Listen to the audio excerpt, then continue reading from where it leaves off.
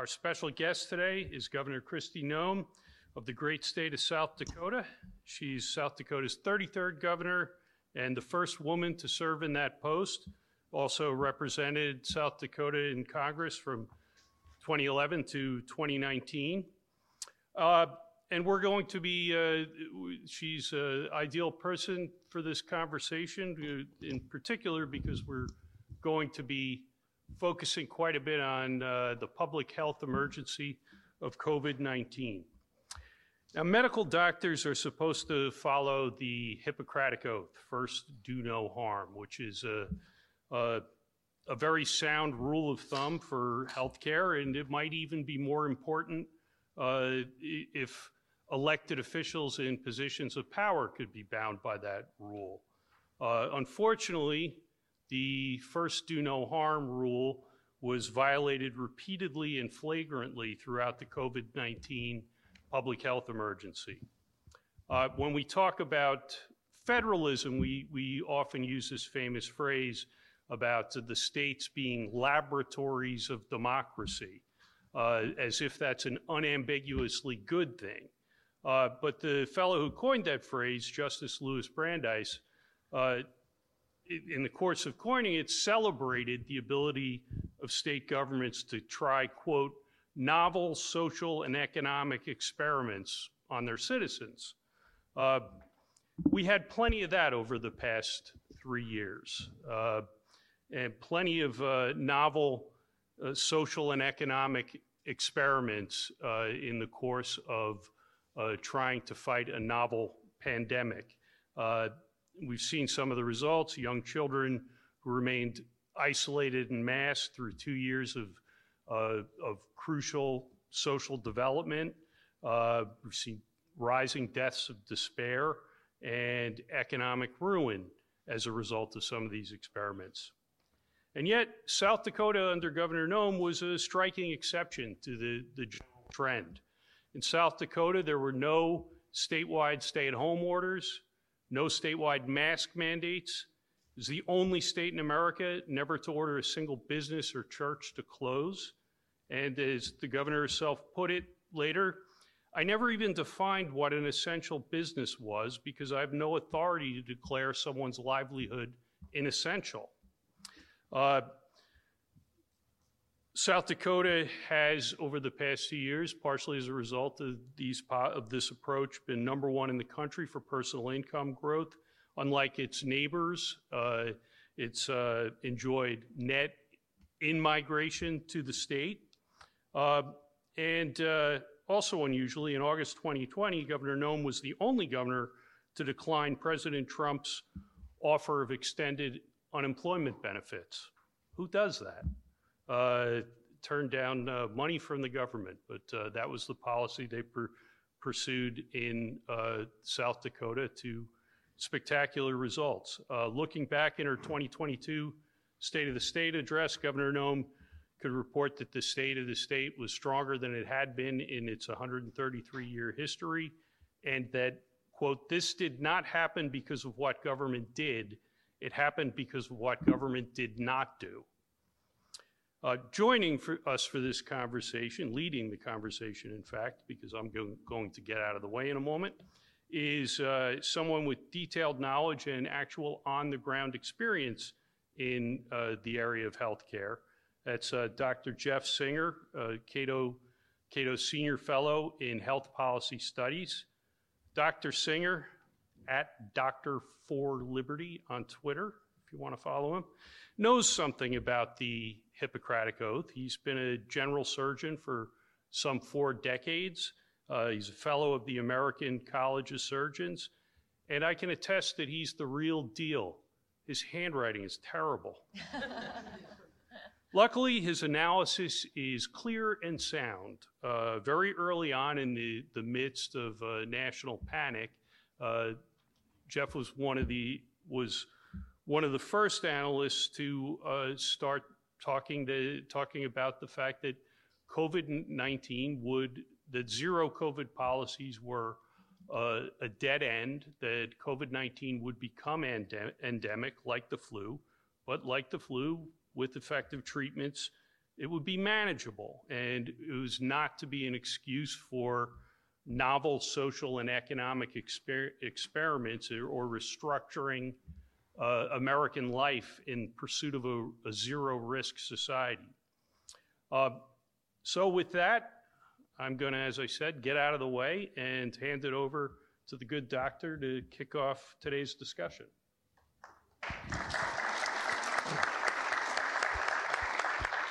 Thank you, Gene, and thank you, Governor Noem, for being at the Cato Institute today. In October of 2019, that recently, the World Health Organization published a white paper. I printed the cover page from it, where they basically were giving their recommendations on how to prepare for the next influenza pandemic. And in that paper, they recommended against lockdowns, contact tracing, border closures. They even recommended against entry and exit screening of existing travelers.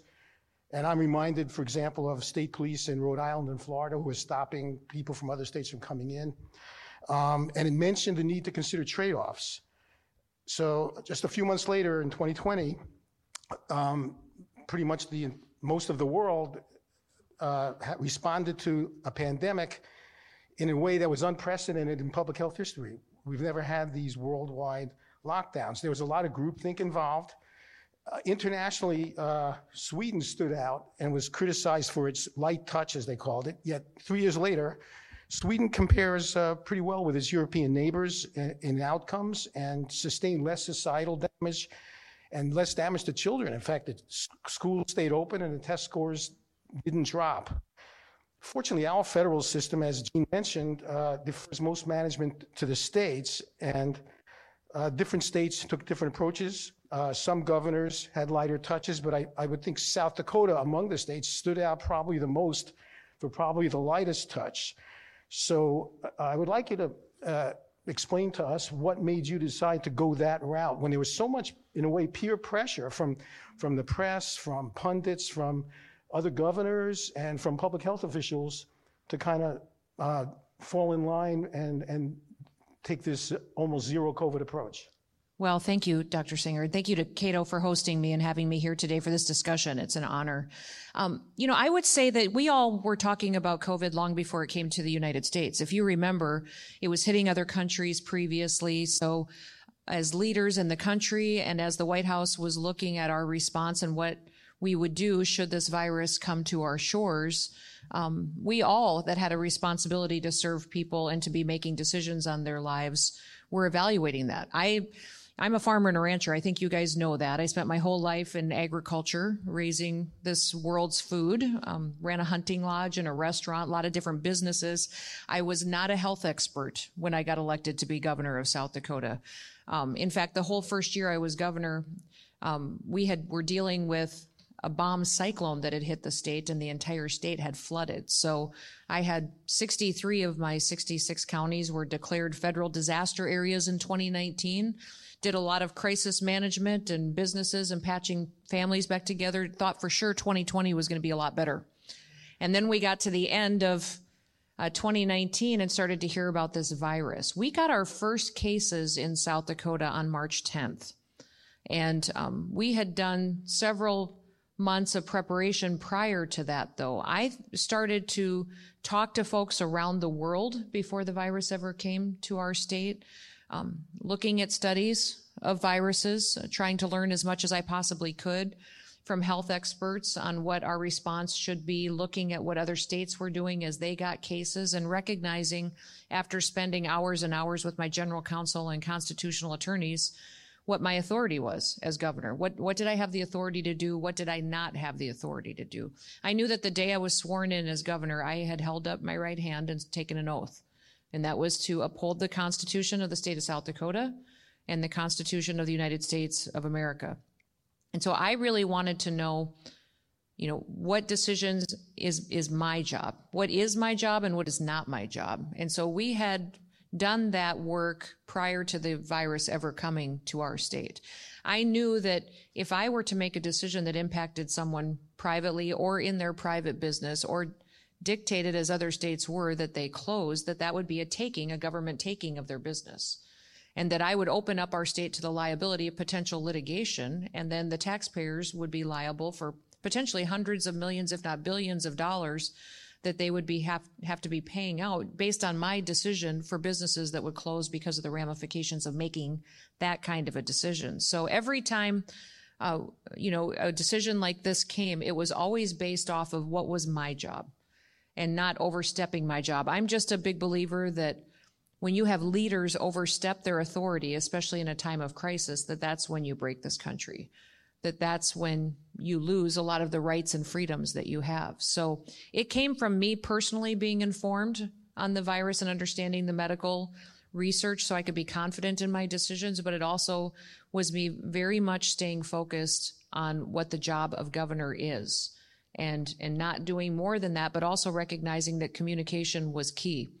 We ended up being the only state that never once closed a single business or church, never mandated anything. I just told my people, I'm going to stand up in front of you and tell you everything that I know, and I'm going to trust you. I'm going to let you use personal responsibility to make the best decisions for you and your family, and we're going to get through this together. And overwhelmingly, the state responded. They appreciated that trust and recognizing that we were going to do all that we could to protect people, but that it wasn't my job to stand up and mandate and make the decisions for their families that they should be making. It's interesting, though, it wasn't without conflict. We had, hours and hours of conference calls with just governors on the phone as they were making decisions. Behind the scenes, we would talk several times a day. Once I hung up a phone call with governors sharing science or research or how they were making their decisions, what most people didn't realize is that then I was getting on the phone with all of my mayors in the state and talking to them and telling them what my decisions were and then telling them what I believed their authority was and it wasn't. Also county commissioners. I would hang up the phone, then have a conference call with all of my legislators. So I spent most of my time after making my decisions managing other leaders and then communicating to the public what we were doing, which I believe was a lot more work and effort, but it paid off in the fact that we had a united, state in South Dakota, united people that really understood the unique approach that we were taking, and they really did believe that it was the right thing to do. Were you getting any criticism or pushback from the other governors when you would have your conferences? We would share and have very candid conversations, but it eventually ended up being a conference call on a daily basis of governors of states that were still open, that hadn't shut down their businesses, that hadn't put in place mandates. And we started with probably 16, 17 governors that kept getting smaller. Then you'd have a call the next day and there'd be a couple of them missing, and you'd see a press release that today this state decided to close businesses because the spread was happening at a rapid pace. Or you'd have a governor that would say, tomorrow I'm putting out a press release and deciding that I'm going to close my schools and businesses, so I won't be on these calls anymore. And, kind of saying goodbye to us. That call kept getting smaller and smaller until there was no one for me to talk to anymore because the political and the pressure that I think leaders were facing was incredible. And it was a lonely time. It's a lonely time because ultimately I have an executive team and I had attorneys that were advising me and telling me my options, and my administrators from my hospital systems, I spent a lot of time with talking to them and working with them. But at the end of the day, they all would look at me and say, Governor, you just have to decide. And it came down to that for every governor. And I think that the fear of them saying you didn't take action and people died was so much that they eventually overstepped their authority and took actions that they shouldn't have. As I said earlier on about overseas, Sweden was in sort of a similar situation. We had a conference about Sweden in August at the Cato Institute, and one of our scholars, Johan Norberg, he lives in Stockholm. He's Swedish. And he said that in Sweden, because he lived through this, the government and the public health officials, they gave what they considered to be their best advice to the public. And they basically just treated the public like a bunch of grown-ups and let them make their own decisions. And his experience in Sweden now, of course, they're different cultures too, but most people in Sweden followed the advice and used the information to mitigate harm to themselves. What did you find in your state? Our folks did too. And I would say that I didn't just get criticism from, people in the state, but it was outside the state. And if you all remember, it was every night on the national news. It was whole, TV shows at night just kicking me in the head. Rachel Maddow would go after me for an hour on her show. I wouldn't even know what was going on until the next day. People would tell me, did you see what they were saying about your decisions last night? So the criticism was there, and what surprised me the most was even the recommendations on mitigation measures that were coming from the CDC and coming from folks that didn't make any sense with the research that I was reading. Over and over again, I was surprised by how many times I had to stand up at a press conference or say, the best thing you can do is wash your hands.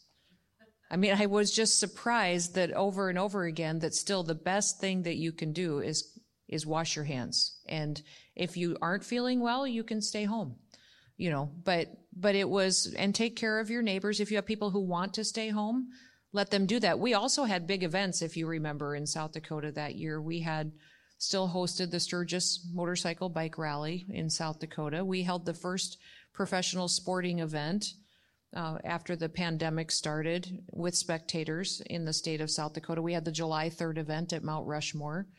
We did it all based on science, but told people that if you were scared, you had the freedom to stay home.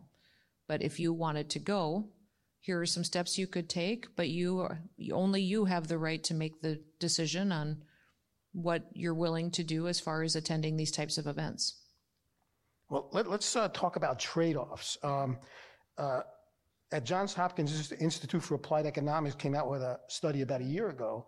It was co-authored by Cato Senior Fellow Stephen Hanke. Notice I'm trying to plug Cato a lot.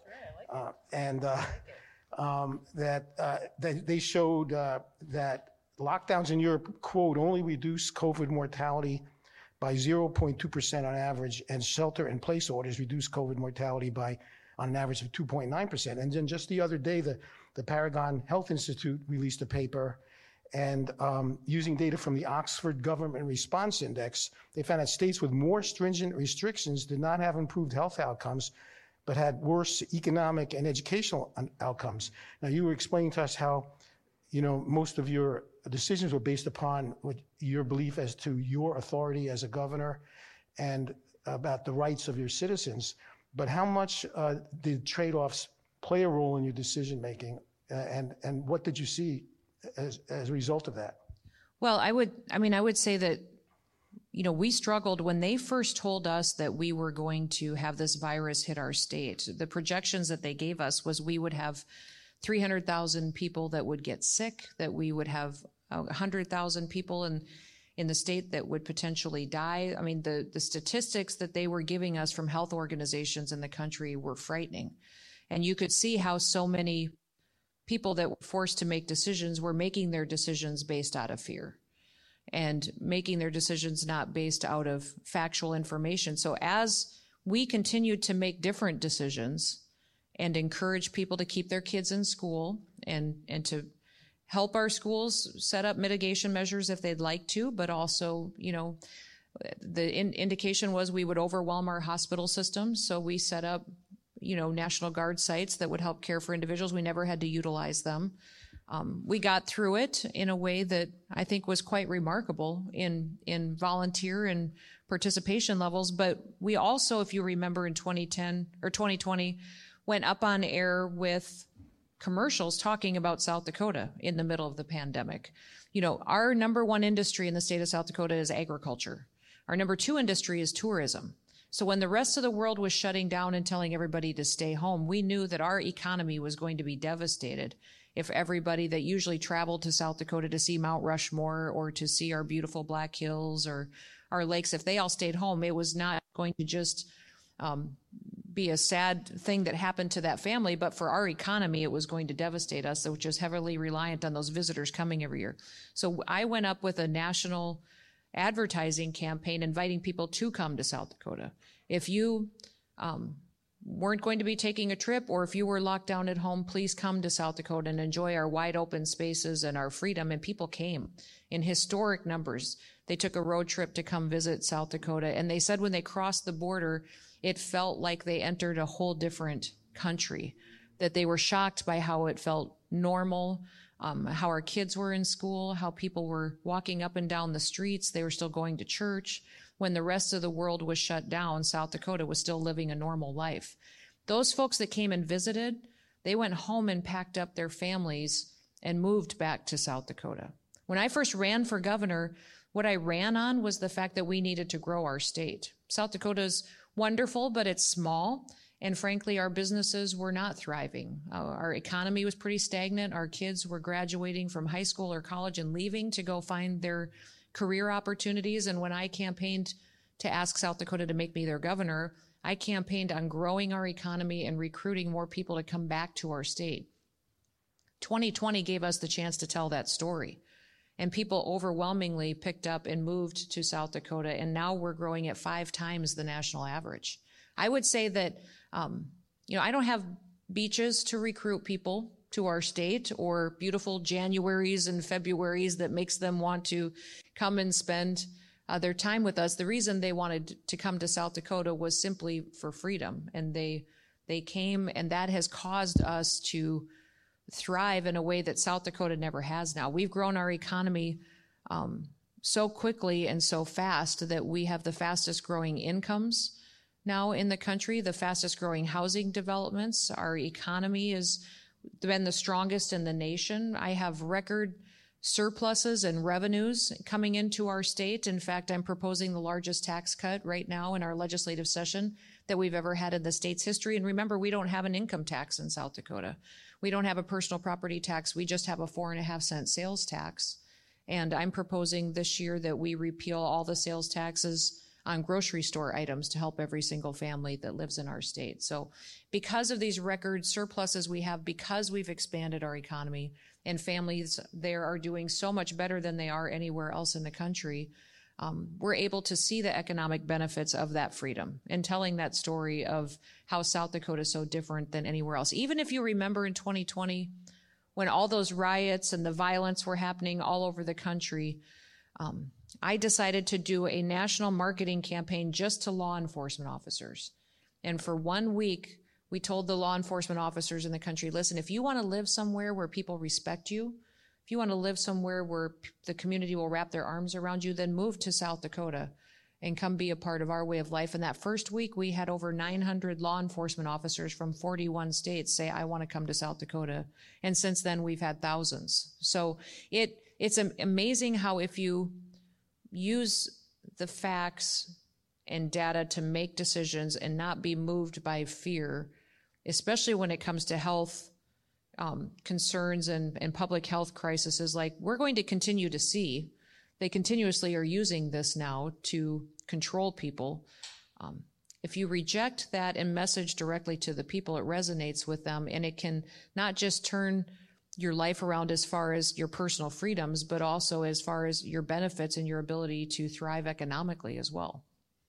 Well, but even in states or countries that had a lighter touch, like in Sweden, where people were trusted to make their own judgment, because of the pandemic, a lot of people modified their behaviors. So there was definitely a downturn everywhere in business and in social activities. So that clearly that must have happened as well in South Dakota. It did happen, but people got really innovative. They probably kept their business open, but they figured out a different way to make those customers comfortable that maybe didn't want to interact as personally with them.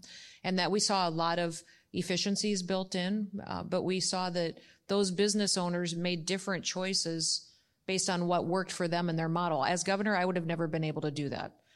Made a decision that would have helped all of them specifically how they needed it. And it drove a lot of innovation, and it drove a lot of cooperation like we wouldn't have seen. The most unfortunate thing I think that has happened the last several years is that now we've discredited our public health officials. I think the distrust that people have in leaders and in those who are medical experts now is going to be something that will be a detriment to us in this country into the future, because they grabbed, really what happened is the Chinese Communist Party and their grab of control, their communist control we brought that into this country, and states instituted that same government exercise of power grab that, frankly, in this country should be alarming to us. We saw that in states that was much like what China was implementing. It was a communist method for grabbing control into the government. We saw from state to state here in the United States, and it's something that became much more normalized, which is concerning for me. To be able to push back on that kind of government control, I think is incredibly important, that people have to know that there's a state like South Dakota where it was different. People have to hear the story that there was a place that did it different and we're thriving because of that, because it truly is why our founders gave us a country like this and why it needs to continue to be defended. I was shocked by how the government told people that they couldn't gather in large groups, so people gave up their freedom of assembly. They just rolled over and gave it up because the government told people they couldn't go to church. They gave up their freedom of religion. We saw fundamental, foundational rights people just willingly gave over to the government because of a public health scare, and that wasn't based on any scientific data.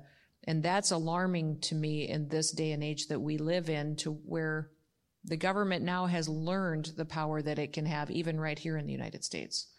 I think what probably happened, I mean, I think we all lived through this. So early on, I think the goal was to try to, as they used to say, flatten the curve, to try to not let the healthcare systems get overwhelmed. And there was this assumption that this was going to become an endemic virus, Right. like influenza, like the numerous viruses that cause the cold. And we're going to have to learn to adjust to it being with us. But at least in the beginning, let's try to make sure our healthcare system doesn't get overwhelmed. And that made sense to everybody. And that's everybody went along with it. But somehow, slowly over time, in many areas of the country and areas of the world, Australia, New Zealand were also like that, it sort of morphed into, let's get rid of COVID, zero COVID. And as long as you're going to do that, then you're going to be doing this forever. That's right. I would be remiss if I didn't talk about public policy, since we're a public policy research institute. And one of the good things you did, and so all the other, I think every governor did as well during the pandemic, was temporarily suspend a lot of regulations so that people could get access to health care. And by, of course, suspending these regulations, it was tacitly admitting that these regulations stand in the way of the good flow of health care. Now, you had fewer to suspend because your state already doesn't have certificate of need laws. Most 32 or 33 states do. You're one of the states, like my state of Arizona, that allows full practice authority to nurse practitioners.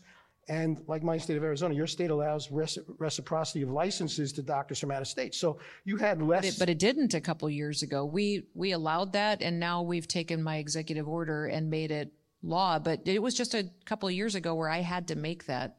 Oh, okay. So that was what was we did, suspend a lot of these regulations, but it did allow us the opportunity to see what was necessary and what wasn't, and to really relieve that burden. And so I was going to ask you, so at Cato, we've been trying to find if any of these suspensions that all the states have done have any harmful consequences. We can't find any evidence. Did you find any evidence? We have not found evidence to that. In fact, it pushed us to become much more efficient and take better care of patients in the long run.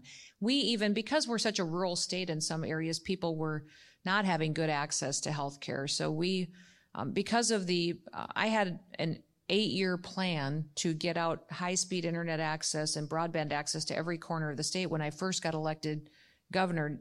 As soon as we had these kinds of revenues coming in and our economy was thriving so much, we fully funded that program in a year, which allowed us to institute telehealth capabilities in places of the state where we never have been able to do that before. Now we've connected telehealth to many clinics outside of the hospital systems, but even in schools, in ambulances, where we're delivering these consultations and high practice specialists and giving it to patients that didn't have that kind of expertise available to them before. that we were able to do because we could see that we could deliver that kind of care in a way that offered them, the kind of health care they deserved, but also did it much more efficiently. And it allowed us to use the skill sets of health experts that maybe didn't even have the legal authority to operate before. Well, I'm wondering, for example, in the matter of telehealth, so most states suspended the requirement that you have a license in state to provide telehealth services during the pandemic, and almost in every state that's expired now. Again, I'm an Arizonan, so forgive me for being proud, but my state in 2021 passed a law. I think we're the first state in the country where any healthcare practitioner licensed in any of the states could provide telehealth services to Arizonans without having to get an Arizona license, which is basically it made permanent the temporary relaxation. Right. Are you considering anything like that in your state?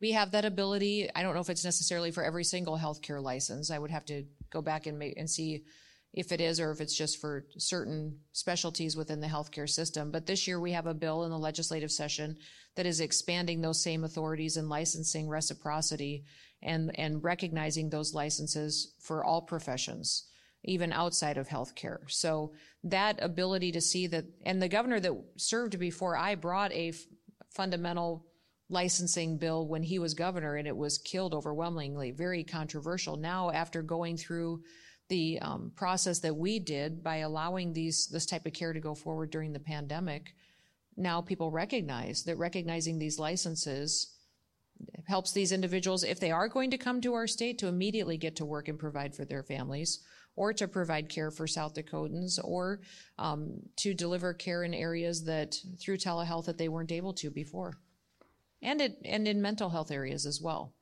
Speaking of that, just put on your radar, there are some reform proposals that are gaining traction around the country. So, for example, in mental health, 5 states already, and there are several states that are considering this, and for 30 years, the multiple federal agencies, including the military, have allowed doctorate-level clinical psychologists who get extra training in psychopharmacology to be given authority to prescribe psych meds, which kind of increases the workforce of prescribing mental health people. And another reform proposal that started in Missouri in 2017, and now it's in 4 other states.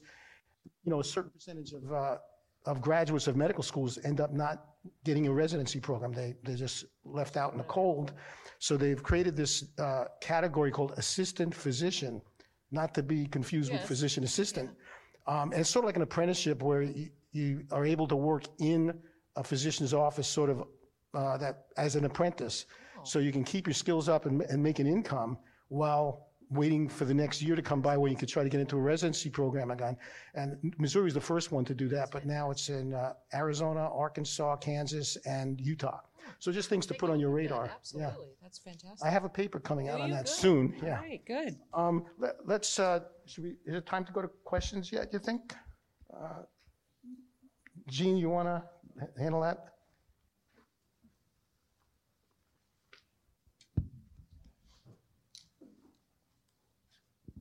Sure. We're going to be taking questions from both the online and in-person audiences. If you're out there in virtual land, you can submit questions directly on the event webpage, Facebook, YouTube, and on Twitter using the hashtag CatoHealth. Couple ground rules for questions. Speak clearly and directly into the microphone. Announce your name and affiliation if you think that's important. More importantly, just try to stick to the topic. COVID-19 response, healthcare and regulatory policy, powers of state governments. That's the sort of thing that people came here or tuned in to hear about. So please suppress your urge to ask about Chinese spy balloons or Prince Harry's memoir or whatever else is you're into right now. And finally, usually something of a problem in DC audiences, make sure they're questions, not speeches. Get to fairly quickly to something that ends in a question mark. We'll all appreciate it. So yes, sir, out there on the periphery. Sorry, I made you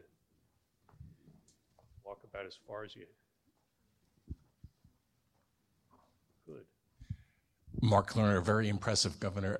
Two questions. One is your primary role, I guess, is to protect the health and safety of your citizens. Did you find it difficult to sleep at night, worried about what the virus was going to do?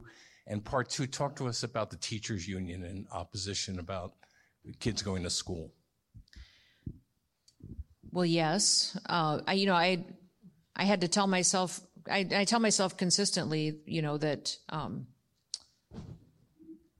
my job is not to worry or to live in fear. It's to make decisions out of facts and science and to share that. So, but yeah, I would say anybody who's a mom and a grandma, which I am, and has family, and you're looking out at all these people that you dearly love and recognizing whatever you decide is going to have an impact on them. And then having it be so controversial was a very interesting dynamic. I would say that my family that was with me the whole time, recognized probably the stress that was on me at times, but also we knew we were making the best decisions based off of what we had. I was just always surprised when I would turn on the news and hear what was being said, because it didn't reflect what was on the ground in South Dakota. And that's what I consistently kept telling other governors is I said, you're losing perspective by watching the news. I would tell them to turn off the news and start going and looking at their state and the demographics of it and how they could respond. And because we had people that wanted to give, the authority in other states, they were arresting people and for going out and not wearing masks. And they were doing things like that you just couldn't believe were happening in America. So it was lots of decisions. And then every time a decision like that was made, you were constantly getting questioned by the press on how you made that decision and having to justify it. Overwhelmingly, though, for me, keeping perspective was important and knowing that as much as these decisions were on me, I would make my decision, but then I had to be educating people all the time. What surprised me was the pushback I got from local leaders.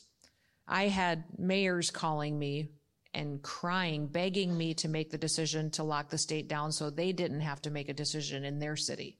I had county commissioners who were pressuring me and calling the press and attacking me because they didn't want the responsibility of making the decision. We also had, if you remember, the meat processing facility that the whole national news talked about being a hot spot. And we were working in that situation the entire time, but it was so twisted and perverted in the press that it didn't reflect the efforts that we were conducting there. And I'll remind everybody that was a Smithfield processing plant, which is a Chinese-owned processing plant, which did not want to be cooperating with me to take care of their employees either. So, it was a very contentious situation between me and the ownership of that plant and the CEO. And, we were fighting those fights on a daily basis. My nature is not to be in conflict. You wouldn't know that probably from watching and hearing what's written about me, but I tend to be a person that is more of an introvert. I love people. And I love being with people. But for me, if I was going to go do something super relaxing, I'd go fishing or sit in a tree stand or go chase cows. That's kind of what I would do. So the fact that I'm in a job where it's a constant back and forth and can be incredibly negative, is a different experience, but something that I think more than ever people need to know, and that there are leaders who make decisions based on not what's in the news that day or what will get them the next best headline, but what actually is their job and that job alone. I'd like to ask you, I think the schools opened in the fall of 2020 in South Dakota. Is that correct? If you remember when the White House and President Trump came out and asked for 14 days when people could bend the curve, slow down the curve, we recommended that our schools close for 2 weeks and gave the option up to them and to their school boards if they wanted to. But after that, we did I called a press conference and said, listen, we have to be open for business. Our kids need to be in their classrooms. If there are school districts where kids are home, they should be in their classrooms learning from their teachers, and school districts and school boards overwhelmingly did that. There may have been people were upset with me because I wouldn't mandate how those schools educated their kids. There was some schools that maybe had kids stay in their classroom all day long. There was some school boards that decided their kids had to wear masks. The education lobby was pretty ugly during that time with not wanting to have the kids in the classrooms. But they had a responsibility to do that. So yeah, it was back and forth. Every decision was challenged by a different entity, but that people came in and wanted me to dictate what private businesses did for masks. They wanted me to dictate what they did on vaccines. That's not my job. A private business is private property. It's just like if I were to come into your home and tell you how to live in your home. So that was a very different decision than every other governor made as well. And it ended up being controversial, but I still believe that it was right. It's the right decision. And when you have decisions like that erode your private property rights, we'll face challenges for something like that for years to come. So I'm wondering how much attendance was there then in the K through 12 starting, let's say, around September of 2020? Was it generally Yeah, it was really good attendance. I would say 80 to 90% of the kids were in the classrooms. The classrooms all look different, and they maybe put up different kinds of, barriers, or teachers taught from different areas of the room, or maybe they ate lunch in their classroom too, so they didn't intermingle for a while with the entire school. But those were all decisions that the local school boards made that I didn't make. And any data yet on school tests? Oh, our kids are leading the nation in educational outcomes. That's what I think is so remarkable, is that our kids are leading the nation with how they're reaching their educational outcomes because they were in their classrooms with their teachers.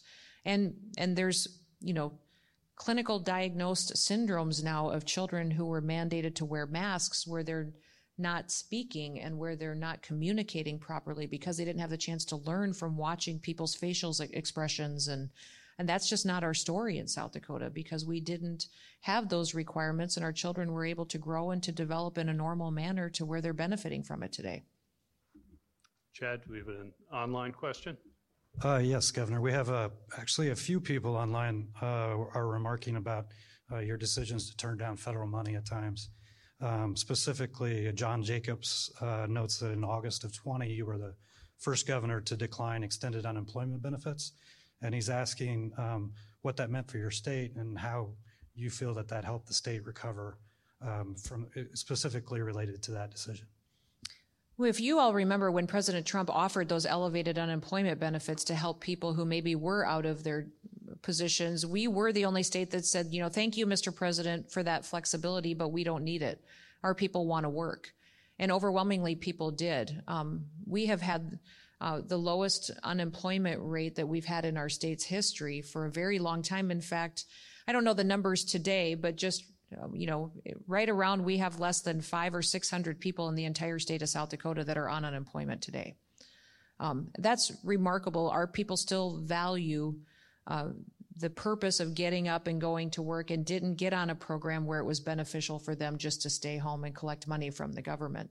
And I think that has been a great savings, not just for our federal treasury, but also for people that were out there serving each other and benefiting their family. Their incomes have gone up because they've been in a job like that, and because we recognized our low unemployment rate and people that still wanted to get up and go to a job every day. Businesses relocated because of that.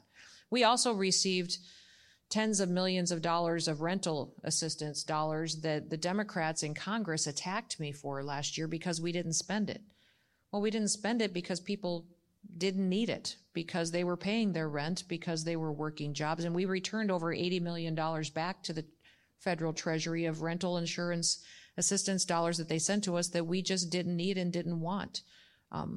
People didn't ask for it because they were out working, and therefore it wasn't spent. And I wish more governors would have done that, because many of these extensions that we've seen of those federal ARPA dollars or federal bailout dollars are still going out the door to people who still aren't back in the workforce, and that's what's incredibly challenged this country with getting back to normal.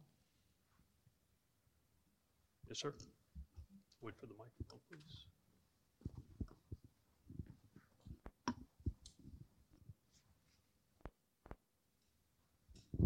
Thank you for your very informative presentation, Governor. I'm Leon Weintraub, retired from the State Department. You mentioned other governors stop watching the television to find out what's going on. Well, some of us here do watch television, and we remember the horrendous pictures of what was going on in New York. the overcrowded hospitals and morgues and the body bags piling up. And you mentioned, of course, all the open spaces in agriculture in South Dakota. I'm wondering, do you feel you're able to act or not act as you did because of that wide open spaces? Could your policies have been replicated in a state like New York with urban congestion, overcrowding, public transportation, et cetera? Does that account for a lot of the difference in the policies? Well, we do have very crowded areas, big cities in South Dakota as well, where we had the same type of environments that they have. And South Dakota has an older population than the vast majority of states. Most folks don't know that we're in one of the top 3 states for folks that are over the age of 65 that live in our state too. So if you look at the percentage of our population that were vulnerable or highly susceptible to this virus, we were more exposed than probably other states because we had such a high population of people who could get very sick from the virus. I remember during Governor Cuomo's press conferences he was talking about how he was being held up as a model for the rest of us as governors to follow. I did the Sunday morning shows one Sunday. They had him on right before I had to come on, and they asked him, George Stephanopoulos asked Governor Cuomo to give the governor of South Dakota some advice because she needed it on how she was handling the COVID-19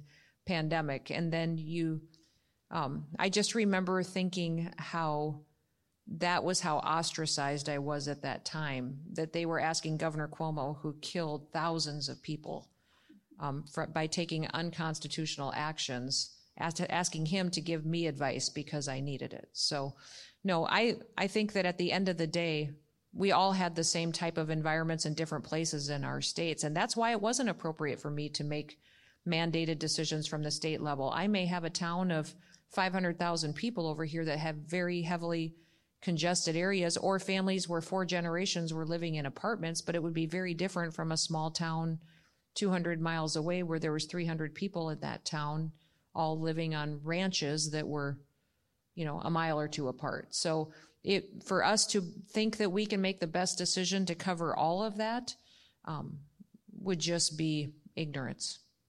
But unfortunately, it was the easy decision, and many, many leaders did it. Yes, ma'am. Right in the middle here.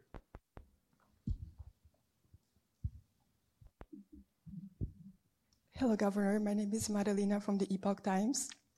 I was just wondering, since your state is thriving based on your decisions, what about applying this in a national level? And I was wondering if you maybe change your thoughts for running for president. Well, that would be off topic. No, I honestly, this country has a disaster of a president right now that is projecting weakness, not only on the national, worldwide stage, but also economically. And the types of mandates that are coming out of this government are fundamentally changing our country. So I hope we get the best leader in the White House to lead this country, not just being willing to take on the tough issues and tough decisions as we face some of these challenges like we've seen that are unprecedented, but also gives us a little hope and a vision for the future. This is the greatest experiment that the world has ever seen, what we've been blessed to be a part of. We woke up this morning in the United States of America. We're more blessed than 99% of the people in this world just because we woke up here. And the people who live here have forgotten that. They've forgotten how blessed we are. And if we lose this country, where do we go? Where do we go and have a better chance at opportunity and at freedom? So we need a leader in the White House that will do that and make the hard decisions to cast that type of a vision. We have time for maybe one more. Chad? Yes, Governor. We've got, again, a popular topic in the online questions asking if you would expand a little bit more about some of the legal advice that you touched on earlier as far as what the risks you felt there would be the states, and also if you felt that other governors were getting that same advice and just chose differently, or if there was difference of opinion in the advice that they may have been given. Well, I can only speak anecdotally because I wasn't in their offices when they were getting advice and wisdom. I know we talked about it on our calls when we were on Zoom calls or when we were on conference calls. on what kind of legal authority they thought they had to be making the decisions that they were making. Many times I was the one asking that question. If we had a governor out there that was mandating masks in schools, I would ask them on what legal basis they thought they could do that, or where their constitutional authority was to where they could mandate a closing of that business. Under the Constitution, a private business is private property, and it's to be treated exactly like your private home would be. And I know that I open up myself to litigation from that business owner. If I mandate they close and they lose business, if they go out of business, the financial impact of that they could sue me for, and I would lose in court. There's court case after court case that proves that I would lose in court, and then the taxpayers would be the ones making that business owner whole for a decision that I made that was outside of my constitutional authority. So every decision I made went back to that foundation. And if leaders don't do that, that's how their positions change all the time, is if you don't go back to the foundation for which you're making those decisions, which I think is what helped us be consistent and helped us continue to make those decisions. I was telling somebody the other day that I'm not in the business of being able to just go out and say things and grab headlines. And even bills that I sign, my governor's office, we're in the middle of legislative session right now, and every bill that gets introduced during legislative session, I have my staff do a bill analysis on it. They look at every single bill, and there's hundreds of them, and they have to give me an analysis of what that bill does. What happens if this bill gets signed into law? What's the impact of it? What happens if this bill does not get signed into law? What litigation does it open us up to? Where's the constitutional authority for this? The last question on that bill analysis says, how does this bill impact the next generation? Which forces us to think in the governor's office, not just of what is a good headline for the next 3 or 4 months that works politically for whatever the discussion is in the country, but what happens to our kids 10 years from now? What happens to our grandkids 10 years from now if this bill gets signed into law? What kind of precedent does it open us up to? What's the next bill that will be introduced because this one was brought forward? What happens if I sign a bad bill into law and it does get challenged in court and I lose in court, and then that precedent is used for future court cases?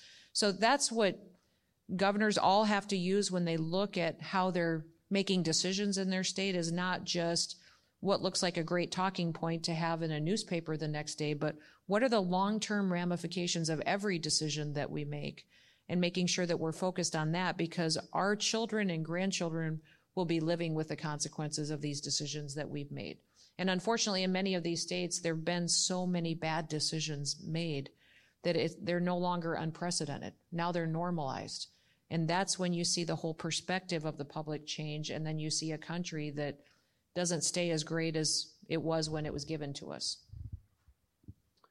I think that's a good place to wrap up. Thank you, Governor, and thank you, Jeff. Thank you all for coming. And for further examination of these issues, I urge you to check out the Cato website, www.cato.org, including our Pandemics and Policy series. And now, please join us for lunch. Continue the conversation outside in the foyer. Thank you.